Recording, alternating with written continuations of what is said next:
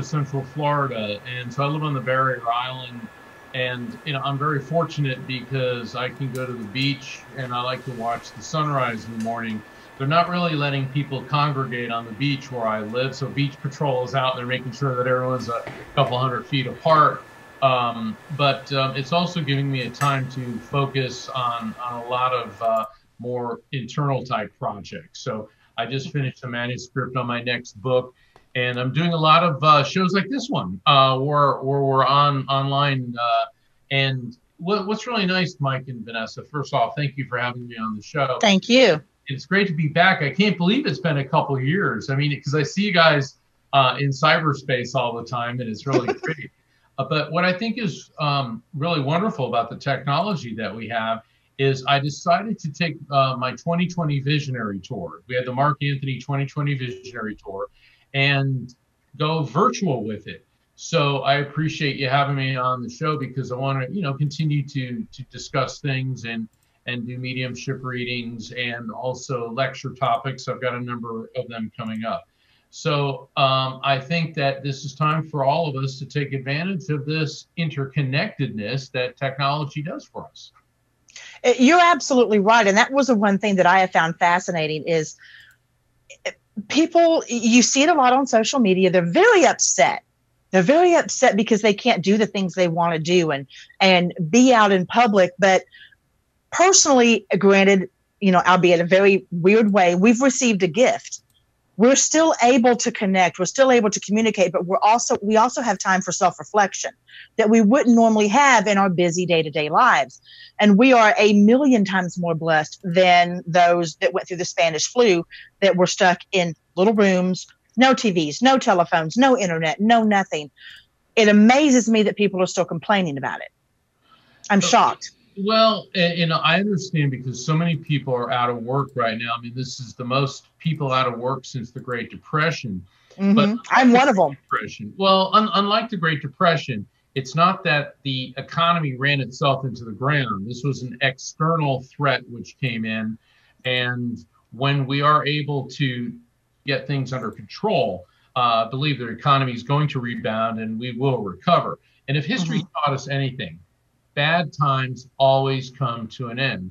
Now, in the meantime, for those folks who are out of work, it is very difficult, and they are getting desperate. I don't blame them for what they're going through. But this is also a time there are some things that are beyond our control. And while we cannot change the fact that this pandemic is happening, what we can do is what we have control over is our emotional response to it. Yes. And drawing upon the past is extremely important. I mean, there's a lot of people out there saying this is a hoax and it's ridiculous, and that they all want to congregate. And I understand their frustration. But at the end of World War I, which officially ended in 1918, a lot of people in the United States all went out to the streets and all started to celebrate. And that was during the downswing of the Spanish flu pandemic. And then it started to spread again. In fact, the Spanish flu then killed more people than died in World War I. And that's millions. And so we have the benefit of that history. And so social distancing at this point, as inconvenient and as frustrating as it is, the only way to prevent this is to not get it, not spread it. And very true. Yeah. And there's a spiritual ramification to all of this too. Vanessa and Mike, for the first time in human history, all the medical experts and bioscientists in the world are working together for common purpose. This is unprecedented. This has never happened before. Our brain trust is all working because planet Earth now has a common enemy. Now we're finding that it's spreading into dogs and cats. And more people have died in the United States as of today from COVID-19 than we lost in the Vietnam War. So what this is teaching us is that if we put our scientists working together, because scientists like to share information, scientists and doctors, like Doctors Without Borders is a beautiful organization, and you get all of our medical experts, all of our biologists, all of our chemists, all of them working together.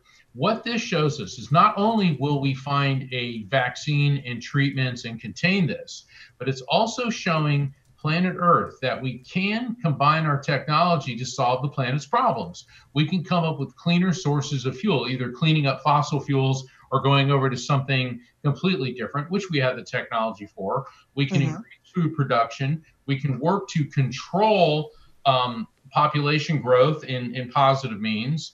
What we saw just on Earth Day was phenomenal. The skies are cleaner, the water's cleaner. For the first time in hundreds of years, dolphins have been spotted in the canals of Venice. That hasn't happened for something like 500 years. Yeah, that was really amazing.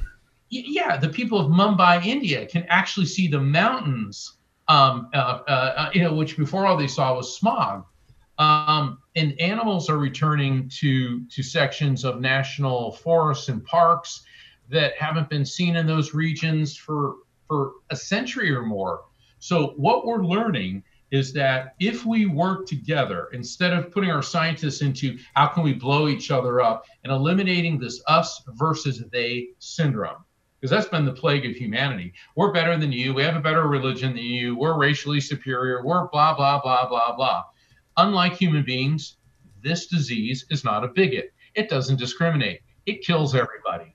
Okay. And yes, many, many people survive it, but it's so devastating that it has forced humanity to work together. So yes, it's negative, but something positive is coming out of this. And it's showing us that technologically we can work together.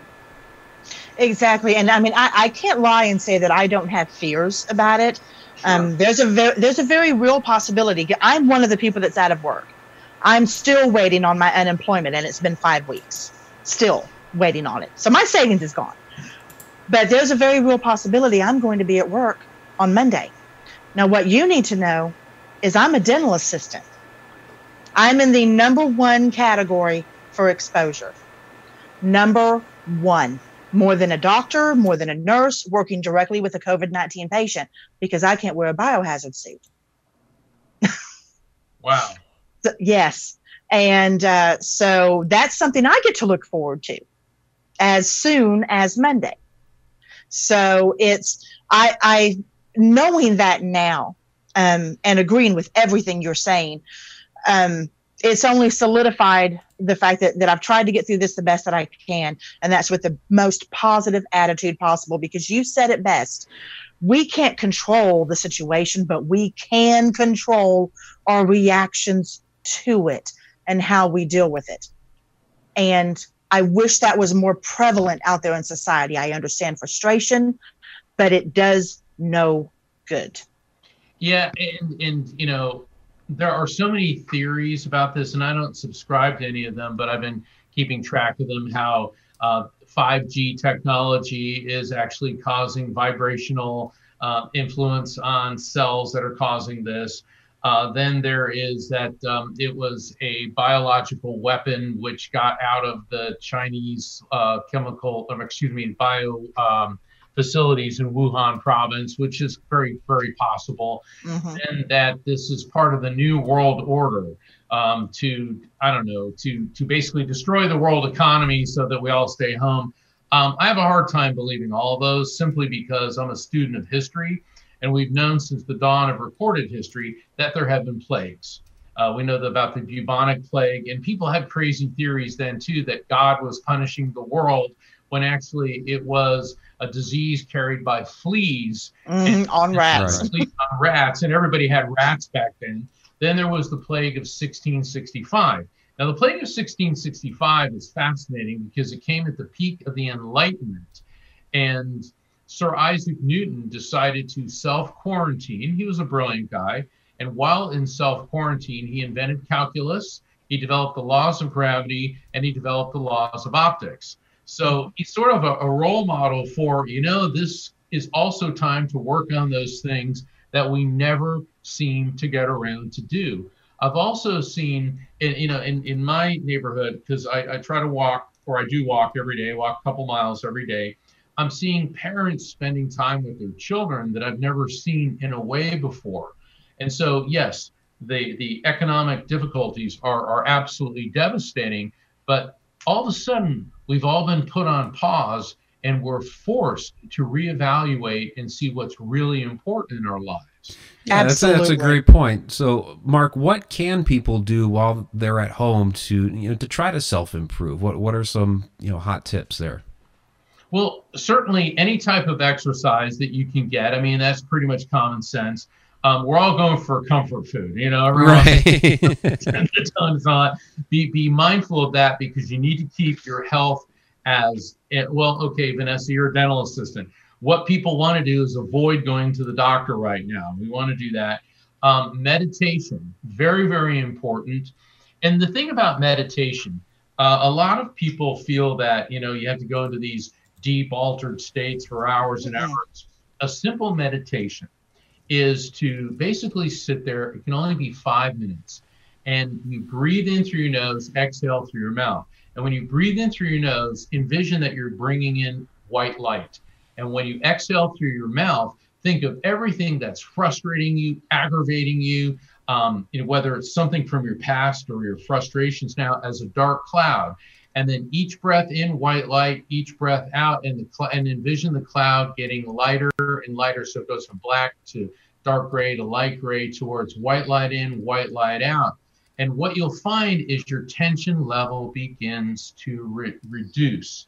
So a lot of times people think that, meditation, I need to learn how to levitate the Pentagon. Well, you don't.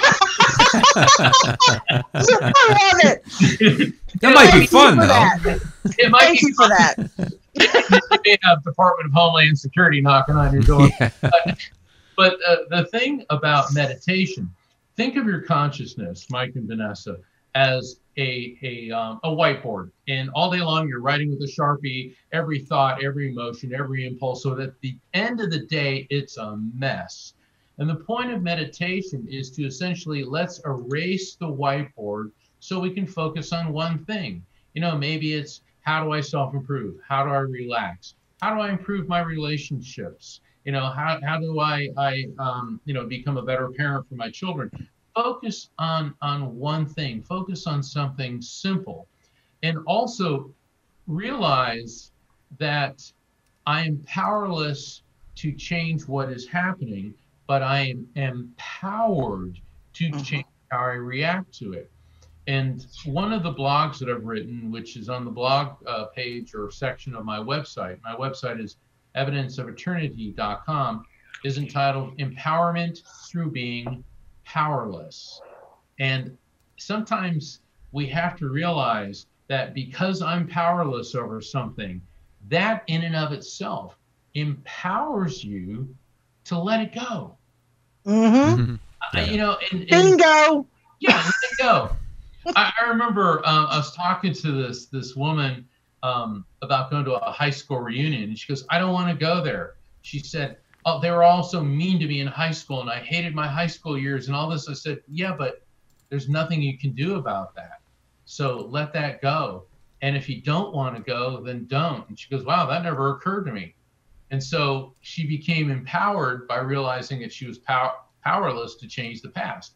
That may sound very basic, but it's an extremely important thing to do. So I hope that answers your question, Mike. Yeah. There's a lot of things we can do. Yeah, and there are. But do you think people are getting really hung up and maybe overstressed over all of this right now? I mean, there's so much news. We're getting hit up with so much information, and a lot of it's just talking heads. Do you think that it causes some undue stress upon people that's just not needed right now?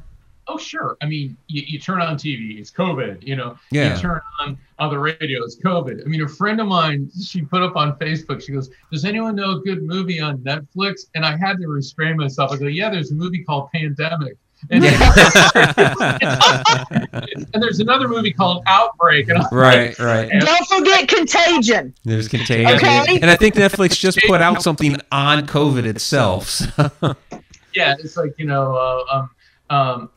what I did the other day over the weekend, I just put on TV Land and I did like a whole Roseanne and Everybody Loves Raymond marathon. And I realized I was laughing at, this mindless comedies all day. And, because if somebody on Facebook said, is there any horror movies that you would recommend? It's like, yeah, CNN. I mean, you turn it on, all you hear is COVID, COVID, COVID. Mm-hmm. It's important to stay informed, and it's important to be smart about this, but don't get so immersed in it. Look, one of the blogs I wrote, and I'm actually going to be giving an inspirational talk this weekend virtually for spiritual organization at church. When I was a teenager, I remember I met this elderly woman, and she was from England, and her name was Anita. And I love the British because, see, the difference between American English and British English is they pronounce all of their consonants. Mm-hmm. Yeah. We say, I don't do that, DOAN. They say, I don't do that, and I was really captivated with her. And then when somebody mentioned that she had lived through the London Air Blitz, she had my undivided attention. Because, wow. Yeah, I was always a history buff. I've always been a history buff. I like history, archaeology, theology, quantum physics. And so I said, you lived through the London Air Blitz? What was it like? And she goes, it was dreadful. And she said, 1940 was simply dreadful. She said, for 4 months, nonstop, the Germans bombed London. And I'm like, oh my God. And she said, and I'll never get the sound of those dive bombers out of my head. She goes, when they'd come dive bombing and they'd make this sound, she goes, ee! And I go, oh, I read about that. Hitler actually ordered loudspeakers put on the wings of the Stukas so that when they would dive bomb, they'd make this shrill, horrifying sound. And I go, they were designed to scare people. Yeah. And she looked right at me and said, well, they did more than that, Mark. They killed people. And, here I am, a 17-year-old kid that, thought I knew everything. And I was like, oh, I never thought about that. And she said, it was simply horrifying. She said, one day I went to work and it wasn't there. And she said, another day I came home and it wasn't there. And she goes, luckily, Mom, meaning her mother, got delayed at work because our house took a direct hit. She goes, I came home and my home was smoldering into ashes. She said, then we'd scurry for cover in the tubes. She goes, subways, you Americans call them. Mm-hmm. And there we are huddled together, and the ground and everything was shaking as the bombs were going off. She says, we're huddling together. She goes, not very English, being tactile with strangers, and it was funny because she was this very dignified English woman. She said, we were all in this together. And she said, then when we weren't out on the streets, and if we were at work, we would have to scurry into the basement. And she said, we never knew what was going to happen next. I said, how did you cope? She said, stiff upper lip. I go, what? She goes, stiff upper lip, Mark. She said, we had no choice. You have to put one foot in front of the other and trudge on. And she said, and she the thing that really impressed me about her, she was, maybe like 18 or 19 when that was going on. Yeah. And she said that I found something in me I didn't know was there. A resolve, an inner strength. She said, somehow I knew we were going to survive. And then she said, and she started talking about all of her friends who had died. Oh. And she said, Lofty. And I go, Lofty, I don't understand. She goes, that was a young man I was rather fond of. And I said, okay. She said they called him Lofty because he was so tall, like his head was in, Gotcha. the loft. Yeah. And she said that he lived in an apartment, a flat near her, and it took a direct hit. She said they never found his body. I'll never forget her looking down and this tear rolled down her cheek. I could tell that she'd had a crush on this young guy. And she said, hell of a nice guy Lofty was. And she said, but Mark, there are things in life you can control and things that you can't. And all that you can control, it's like what we were saying earlier, is how you react to them. Right. And she said that and Mr. Churchill on the radio every night encouraging us, it's like, boy, we could use him now. But the thing is, she taught me about an inner strength that we all have and that we can all access. And she said, we were all in it together. We worked together and we got through it and we survived and we did. And the thing, Mike and Vanessa, I don't mean for 1 second to downplay the seriousness of like Vanessa, what you're going through financially, and all of us, we're all Sure. taking a big, Yeah. you know, I mean, it's like, this is really, really tough. But the thing is, we're not being asked to write out the German Luftwaffe's Blitz of London. And Mike, you and I are not being sent off to storm the beaches of Normandy or Right. Okinawa. We're being asked to stay home and watch Netflix. Exactly. Yeah, it's a little easier. Yeah, it's a lot. A lot. So we need to learn from our forebears. This is bad.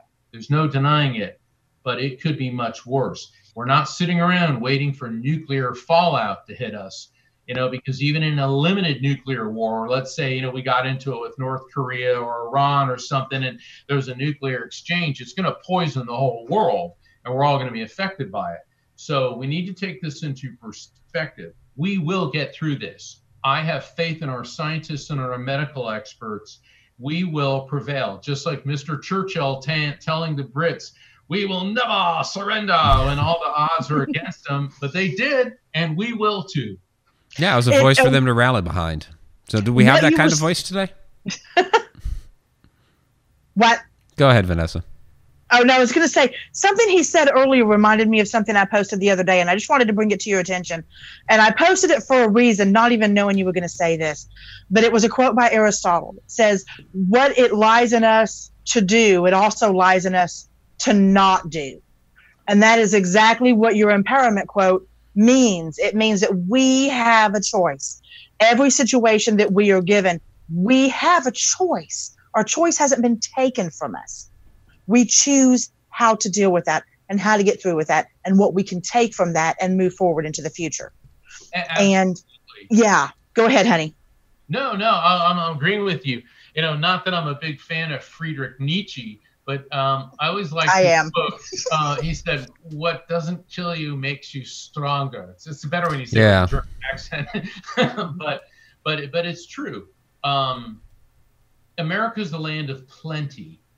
Yeah. We, for the most part, but there's a lot of very people suffering from misfortune and poverty and you know, for want. But I've been all over the world. And I've been to some pretty intense places in the third world, and I've seen people laying there in the mud, starving, and there were no government handouts. There was nobody and nothing for them. And we live in this amazing land of plenty, and so now we are facing hardship and deprivation. But it's going to make us all stronger in the long run. It is horrifying to see the body counts on a daily basis. You know, when you hear, oh, good news, only 343 people died today in New York City. And I'm like, what? Yeah, and, only, right. Only, you know, but then again, a week ago, it was 1,000 people a day. But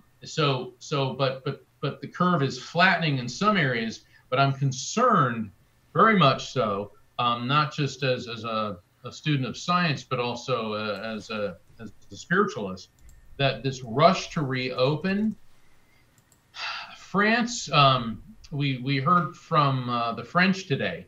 They had reopened, and all of a sudden the COVID cases start spiking upwards again. So now they're pulling back, and we need to take a lesson from the Europeans because you know, they've had their peaks. They said you've got to be very measured in how you reopen. And I mean, all of us want to be reopened. I mean, I know Mike doesn't, you do, Vanessa. I mean, everybody does.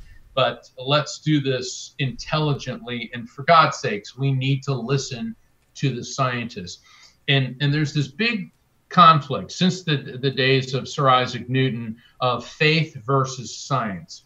And for centuries, it's been split into two camps. You know, the faithful look at scientists as heretics and atheists, and the people of science look at people in religion as following a bunch of mythological superstitions.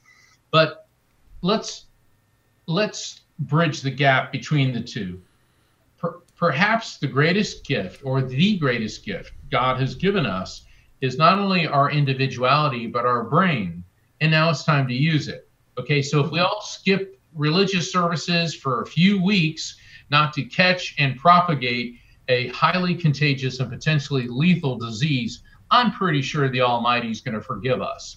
Okay, because getting together and congregating and in passing this illness around is only making a bad situation worse. So I think it's time that we listen to our scientists, but we still have faith that the guidance, the love, and the light that is God will guide us through this. Yeah, and I think I think people are getting frustrated because, I mean, yeah, large congregations, I think we can understand that. My son's graduation is, continuously being postponed further and further into the summer. My niece's was basically completely canceled. I think we can understand large gatherings like that.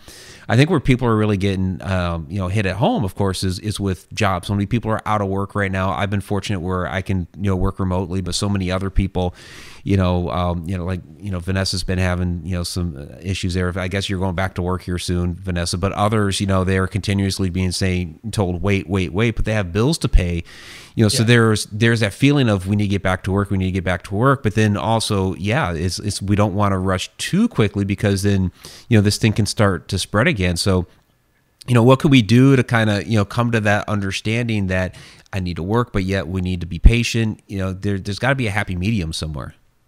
There does. Go ahead, Vanessa. I want to jump in there real quick, simply because I'm in this situation and I want to address this publicly. I as well see what everybody is saying on social media with the bills to pay and everything else. And believe me, I understand that. My savings is gone.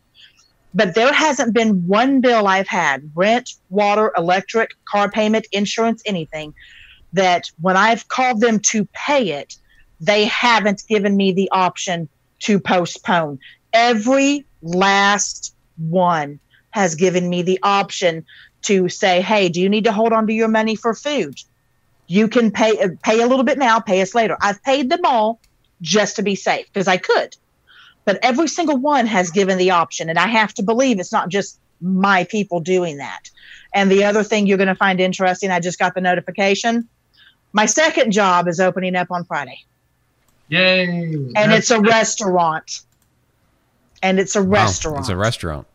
Well, I think what the Europeans have done, and certainly the South Koreans ought to be our model, is let's say we can start opening retail. If we can open, grocery stores are open, and make it a requirement. Everybody that comes in and the employees have to be wearing a face mask until we have a vaccine, a preventative, and proper treatments for this. We're all going to have to adapt. We're not going to be living in spacesuits forever, right? That's not going to happen.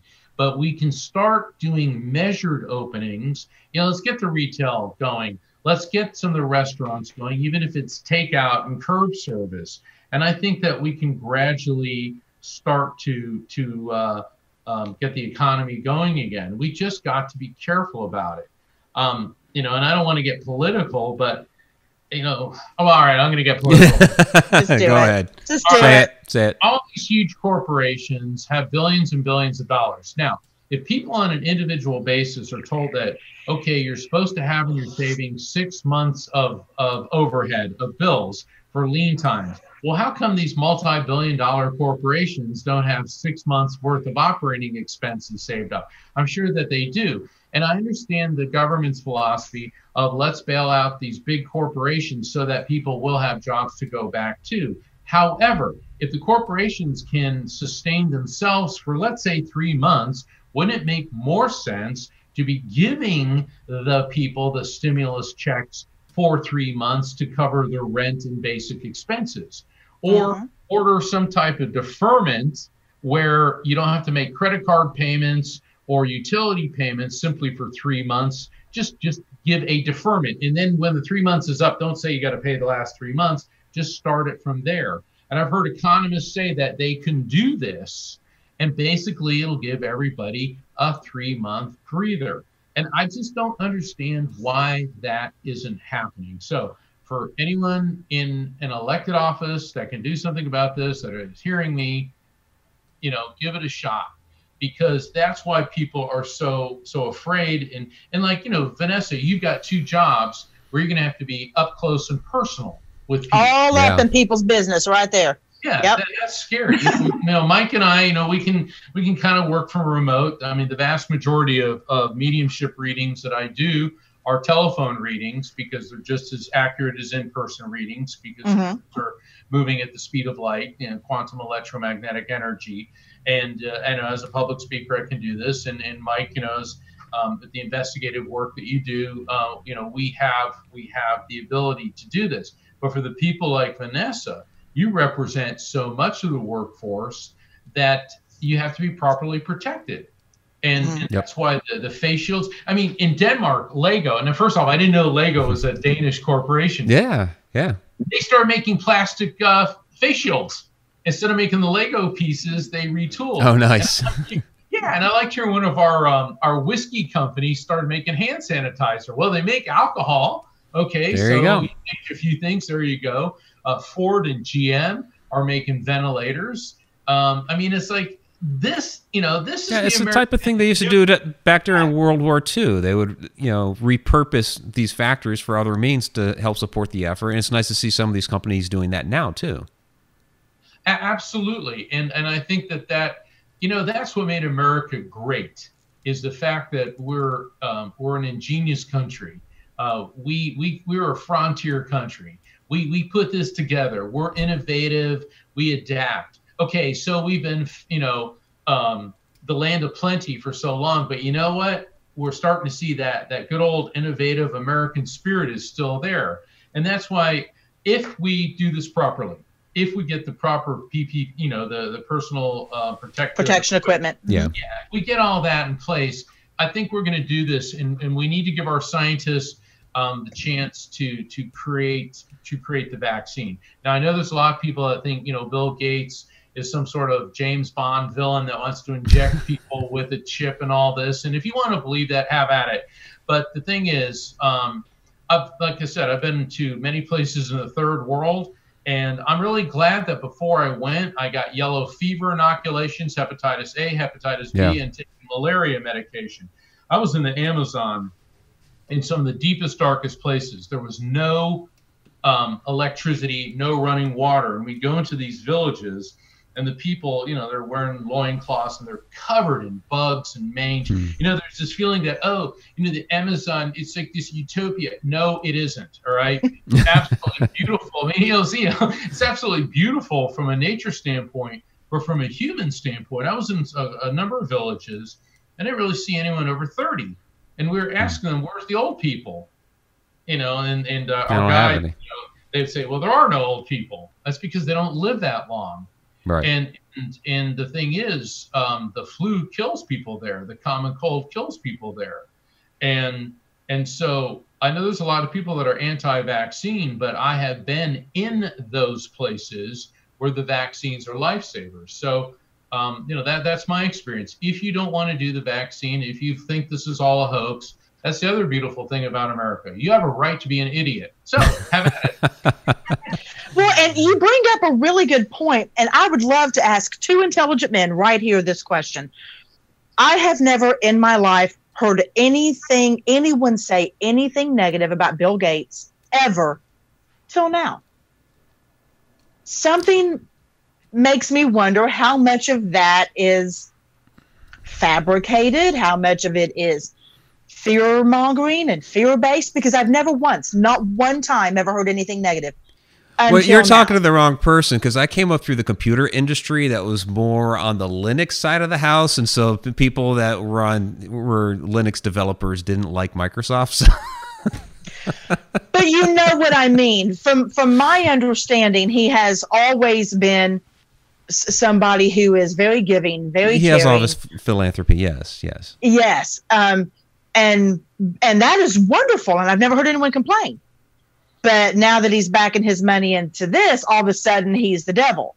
And I was just wondering where that train of thought was coming from, because I don't see that track. Where that came from, in 2015, Bill Gates gave a TED Talk how the world is completely unprepared for a pandemic. And he charted out, and he said that if we get hit by, basically he described the scenario that's going on. So the conspiracy theorists have extrapolated that into, this must be his machination, and that he's doing this so that he can corner the market on the vaccine, but actually inject us with a microchip that he can track us on. First off, I don't know why he'd want to track us, because your Google phone does that anyway. Right. Pretty much. Also, the fallacy with that is the Bill and Melinda Gates Foundation spends $3 billion with a B per year on providing medical treatment for underdeveloped nations and people in the third world. So you're absolutely correct, Vanessa. The Bill and Melinda Gates Foundation is concerned with the welfare of the planet. And what it is, Bill Gates is saying, we're not prepared for a pandemic. And we are now seeing that we're not. Now, one of the benefits coming out of this is that we will be. And now the experts are saying that there'll be a second wave, which is not unusual with pandemics. We've seen this before, Yep. particularly in the 1918 Spanish flu. But also when the flu season starts in the winter, that plus a resurgence of COVID could be even worse. Mm-hmm. I get that, but by that time, we're going to be prepared. We're going to have the ventilators. We're going to have the treatments. We may have a vaccine. Secondly, the other thing, I was always raised in a family that was very germ conscious. And a big part of that was because of me. I was a blue baby. I was born, I wasn't breathing. The doctor told my mother that was it. And she said, you work on him. And they were humoring her. And all of a sudden I started coughing and they brought me back. And then I died when I was 4 years old. I went into respiratory and cardiac arrest. I had a near-death experience, and they were able to bring me back. And so we always had to be very conscious of contagions. Well, I was always taught when you cough, you cover your mouth. Okay, sneeze, Right. you cover your mouth, you wash your hands. If you're sick, you stay home. You don't go to school and tough it out and cough all over people. Okay, and what's happening now is that the whole world is getting a lesson in how not to spread the colds, flus, pneumonia, tuberculosis, and coronaviruses. And so with this advanced understanding, which everybody should already know, and Vanessa, you're in the medical profession, so you know those things. Oh, yeah. That we may be in a better position to contain and prevent the spread of these things when the flu season comes up in 2021. So we have to, yes, listen to the experts, absolutely, and take their advice on, covering your mouth. Right. It's surprising to me how many people didn't know to wash their hands and things like that. But I guess a lot of people haven't been. Yeah. I know. It's absolutely, like I was at a restaurant one time, and the server was wiping up something on the floor, and then she took the same rag and started wiping off my table. Oh, geez. And I got up and walked out, and she goes, "What are you doing?" And it's like, if I have to explain that, all right, if that's what's going on in the dining room, I don't even want to think about what's going on in the kitchen. Yeah, no kidding. Yeah, and so, but now this is coming to light, and I think that it's going to put us in a better position. I spent a lot of time in Japan. When people are sick and they have to go out, they wear masks.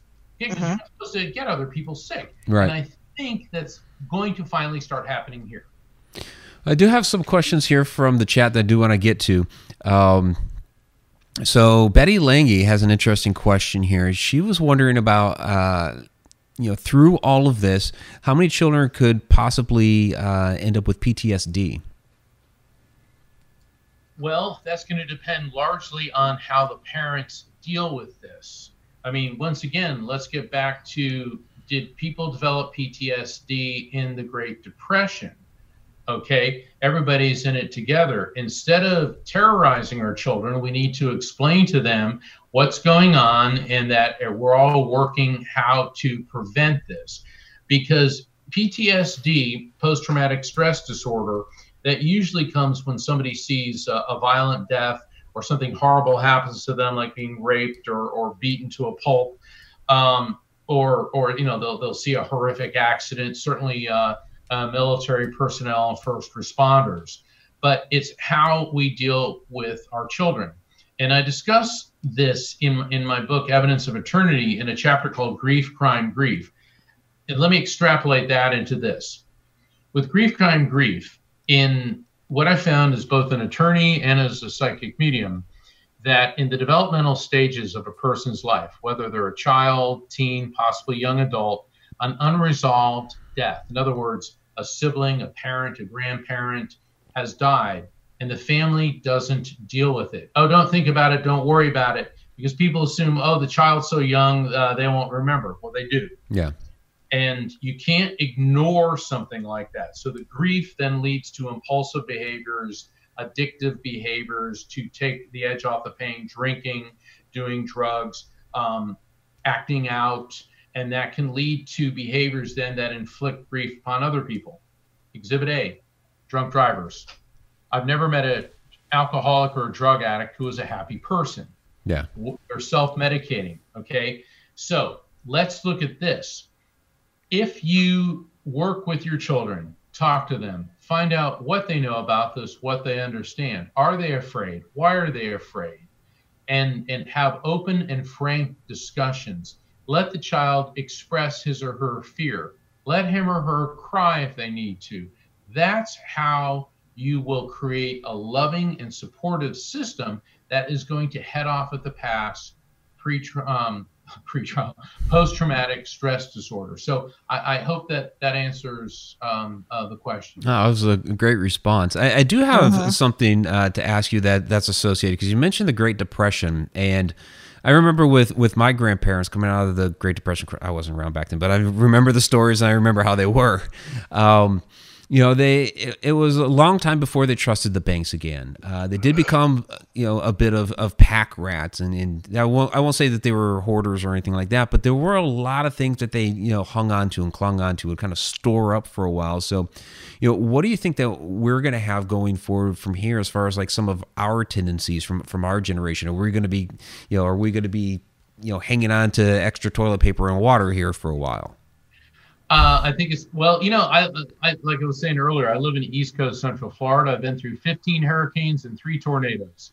Yeah. So the funny thing is this feels like when a hurricane is coming and you stock up with supplies, except this is the slowest hurricane I've ever. I mean, this is we're used to, you turn on the news, you call it the cone of death, where they have the projection of where they're going, and right. all this. And then sometimes it hits and it's horrible. Tornadoes are the worst because it's just like, total annihilation. But I think that this is going to make people more conservative in their financial planning.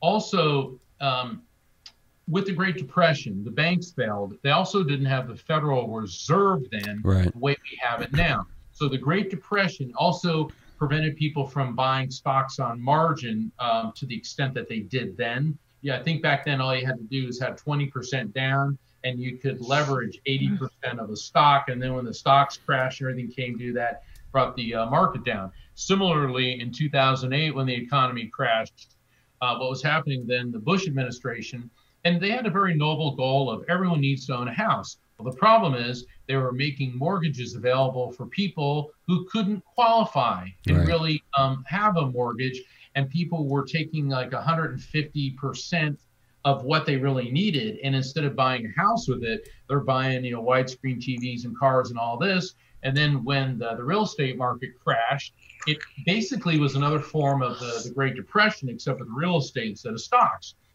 But this time the economy didn't tank because we ran it into the ground. This was from an external threat. Yeah. So essentially the economy is sound. It's getting like people like Vanessa back to work, getting people like Mike and I, that where we don't always have to stay home, get back out, doing these type of projects. And it's also, Mike, going to depend entirely on how the banks handle things and our financial institutions handle things once we do go back to work. If they start jacking up interest rates and really sticking it to us, it's going to make people extremely distrustful of the financial institutions. So I think it's incumbent upon them to be very, very careful and very gentle with the American people. We're a forgiving nation. However, we also don't forget. Yeah. So I think those are going to be the repercussions. I want to expand on that just real quick because it's something I've actually given a lot of thought to, and I'm a little bit concerned about it.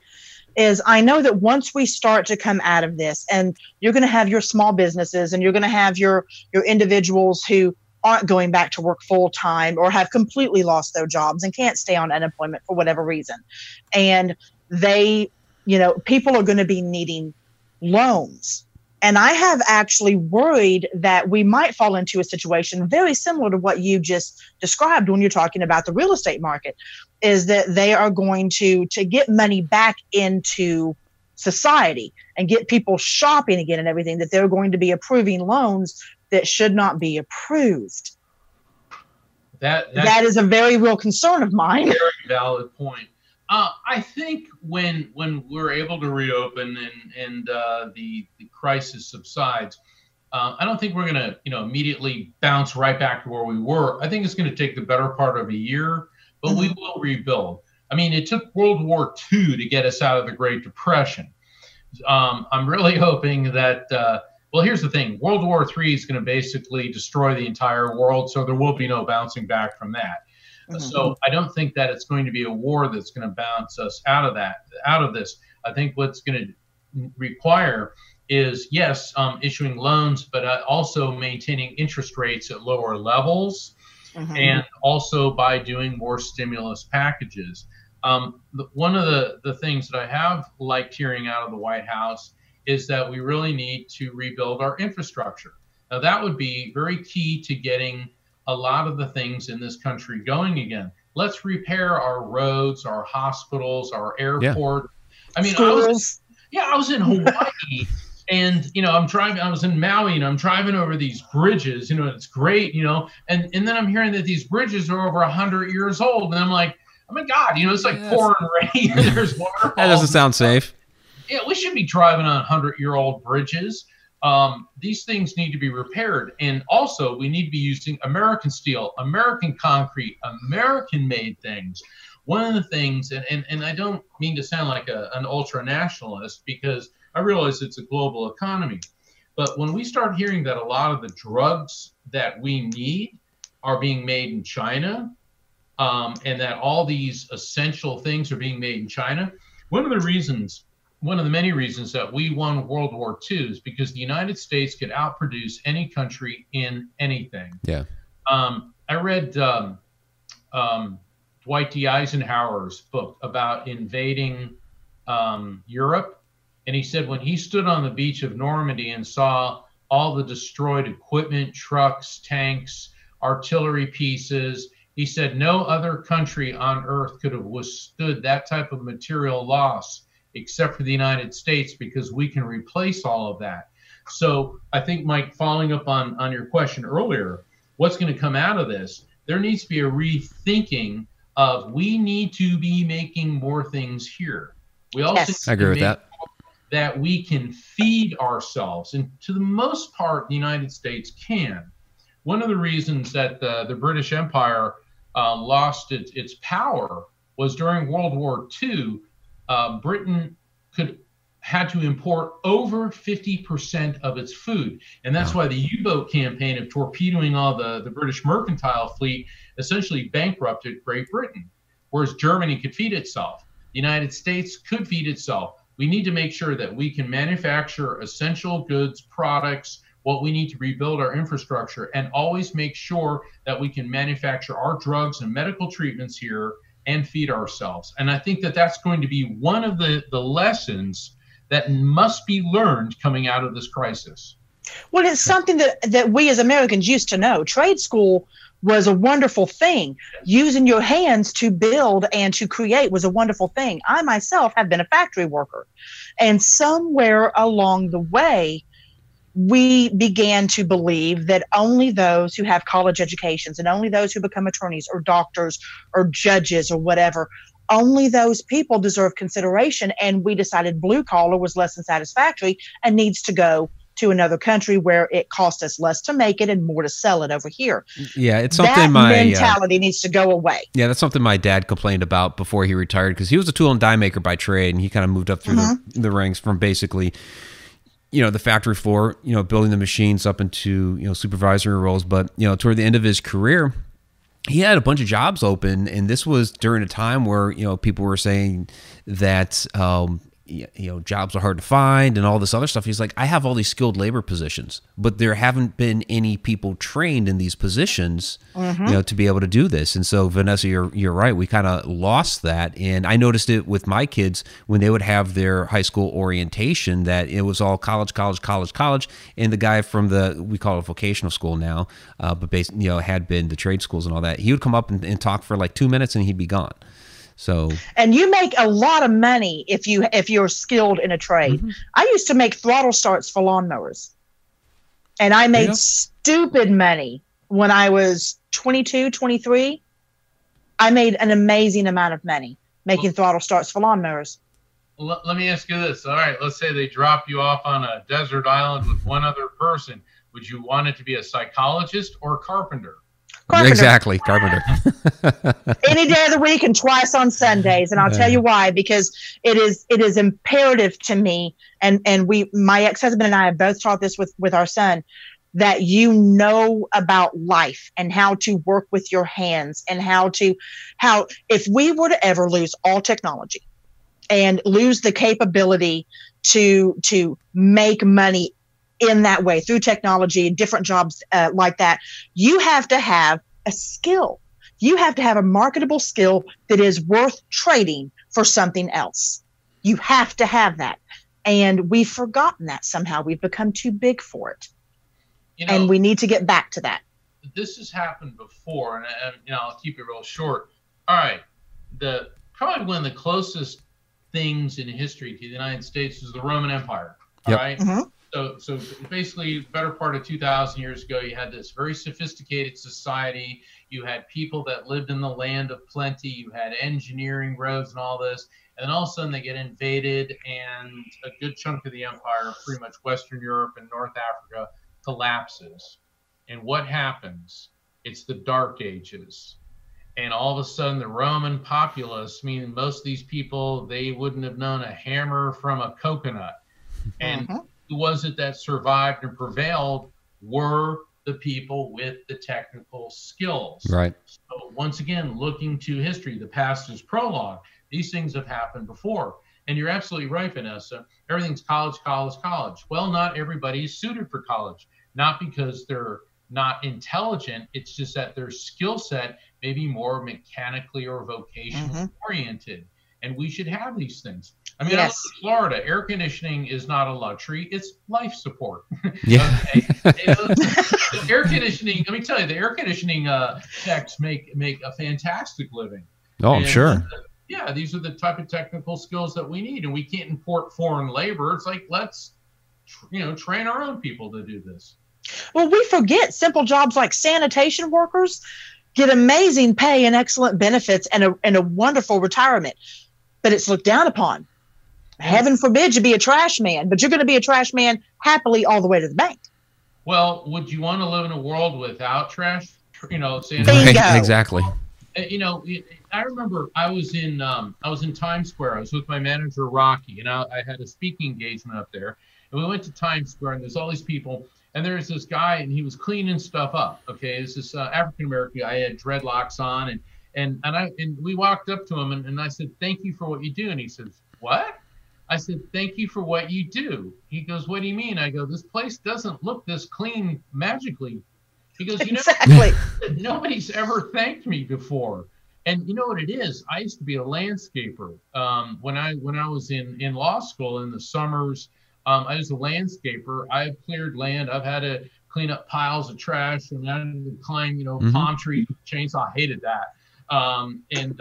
The snakes weren't a lot of fun either because they're always coiled up in a tree, and of course, there's nowhere to run. Anyway, but the thing is, we were talking to him, and he was the nicest guy. He had 3 kids. He was married. He said it was a tough job. He said, but he said you can't even imagine what this place is like the morning of January 1st. I mean, think about cleaning up the New Year's mess at Times Square. Yeah. And those jobs should not be looked down upon. There's nothing No. honorable about them. And who would want to live in a world without these people who are doing these essential tasks? Exactly. Well, we've learned. That is something that needs to be taken out of this entire situation. We've learned it's not the CEOs of the company that are keeping the world going. We've learned it isn't the people that put themselves on these high pedestals that are keeping things going. It is the truckers. It's the guys that clean up the operating rooms. It's nurses. It's doctors. It's CNAs who do the grunt work. You know, when I was still at work, it's people like me. It's the guys at Chick-fil-A drive-thru that are standing out there with their masks on in the heat, making sure that we can safely get something to eat. Those are the people keeping this world going. And I don't think we need to forget that when it all goes back to normal. Yeah, I went to a grocery store yesterday, and pretty much everybody working there, and pretty much everybody that was going in there, we all had masks on. And there was a cart, you know, and I took, you know, the shopping cart and I brought it up. And the young lady that worked there, she goes, "Well, thank you." I said, "You know, because we have a pandemic doesn't mean we shouldn't be polite." And we both started laughing, you know, because a lot of people are like, you know, it's like, look, everybody, let's just bring it down a notch. All right, nobody likes this. And look, this whole conspiracy theory, this is the new world order. I will say this for Mr. Trump. There is no way he would run the economy into the ground because it would make him look bad. All right, so that's trying to get reelected. Yeah, that's something he would not do. Okay, so let's at least give him some credit for that. Also, I can't really think of any world leader. Does China really want to run the world economy into the ground? Yeah, they're our adversary, but by destroying the United States economy, it's like cutting off your nose to spite your face because they make more money off us than they do anyone else. Yeah. And, you know, there's all these theories that, oh, Russia's behind it all. They're the ones that let the virus out in Wuhan province and all this. And it's like, right, but doesn't, you know, Russia and China have a 5,000-mile border? So it's going to kind of go from China into Russia. So there's all these insane theories about how this is some type of conspiracy. It may be. I like to be open-minded, but the fact remains this has happened before in history. It's just now because of our advanced technology and our news interconnectedness, we're aware of COVID from Scotland to New Zealand. Right. Whereas back in the Middle Ages, it was this mysterious plague that came, and obviously it was God was ticked off at, you know, whatever. So anyway, well, once again, let's listen to the scientists, but have faith in God to get us through this. There you go. So I have a couple more questions here. We only have a few more minutes, so a couple more questions here from the viewers. Kind of back to the note on children. Tom McNicholas was asking, I help teach high school kids with disabilities. How do I get them to understand what's going on? Well, it depends on the type of disability that they have. You know, it's like, I know a number of people with cerebral palsy, and people think because of the way they speak that they're somehow not intelligent, which is absolutely not the case. Right. I think just sit down and explain to them in terms that they will understand that what's going on. You know, the truth. So many people say, "Well, I shelter my children. I don't want them knowing about the world." And my parents didn't have that philosophy. The world is a dangerous place. I like what J.R.R. Tolkien said. It's a dangerous business going out your front door. Okay, and it is. Yeah, it is. I mean, you don't know when you drive off in your car, you walk down the street that something may happen and you're never coming back home. At least not in the physical sense. But sorry. But I think being direct and being truthful, also with people that have disabilities, patronizing them is the absolute worst thing you can do. Mm-hmm. Every life matters, every life counts, and they deserve as much respect as anybody else. There's an old saying that everyone in the world is my superior because I may learn something from each one of those people. Yep. And if we start looking at that, I think that that's the way to approach these students. Great. Agreed. And one more here from Betty Lange, and then we'll wrap it up. Mark, do you feel that the psychic vibrations have changed from COVID-19? Absolutely. And it's what I was talking about earlier, how we're being presented a lesson on a global basis that if we start putting our brain trust, our scientists, and our experts working together, that we can solve global problems. In the spiritual field, we always talk about we're all energetically interconnected. And we know that from quantum physics, Mike. I know that we've had that discussion before. Yep. Now we're seeing it. We're all interconnected because we are all facing a common threat. And so it is a lesson humanity is learning, that we truly are one human family. And this planet is the only place we have to live. So it's time to start treating each other with respect and treating Mother Nature with that respect. Absolutely. Yes. Absolutely. All right, Mark, really appreciate having you back on the show. The time went by quick, but we always appreciate your insight, especially into matters like this and during a time like this. So how can everybody find you, get a hold of you, and your website, books, all that stuff? Well, my website, evidenceofeternity.com, and you can sign up for my newsletter. You can get my books through my website, Never Letting Go and Evidence of Eternity. So the website's like the book, Evidence of Eternity. And Vanessa and Mike, I'm making an offer, extending an offer for your listeners. If you apply for a phone reading and you mention Edge of the Rabbit Hole, or you mention Mike or Vanessa, my staff is going to extend to you a reduced fee session with me. Oh, fantastic. Yay, that's wonderful. Well, we all have to do our part here. And so, but you got to mention Mike and or Vanessa and Edge of the Rabbit Hole that you're a listener, and I will extend that courtesy reduced fee session, because now more than ever, people are frightened and they need messages of love, healing, and resolution from their loved ones in spirit. And it is my honor to facilitate those connections. So I'd also like to thank all the listeners of Edge of the Rabbit Hole. Thank you for tuning in. It is an honor for me to work with Vanessa and to work with Mike. I look forward to returning and hopefully this year. Hope so. God bless all of you. Be safe, be smart, be well, and use the gift God gave you in approaching this situation. Fantastic. Absolutely.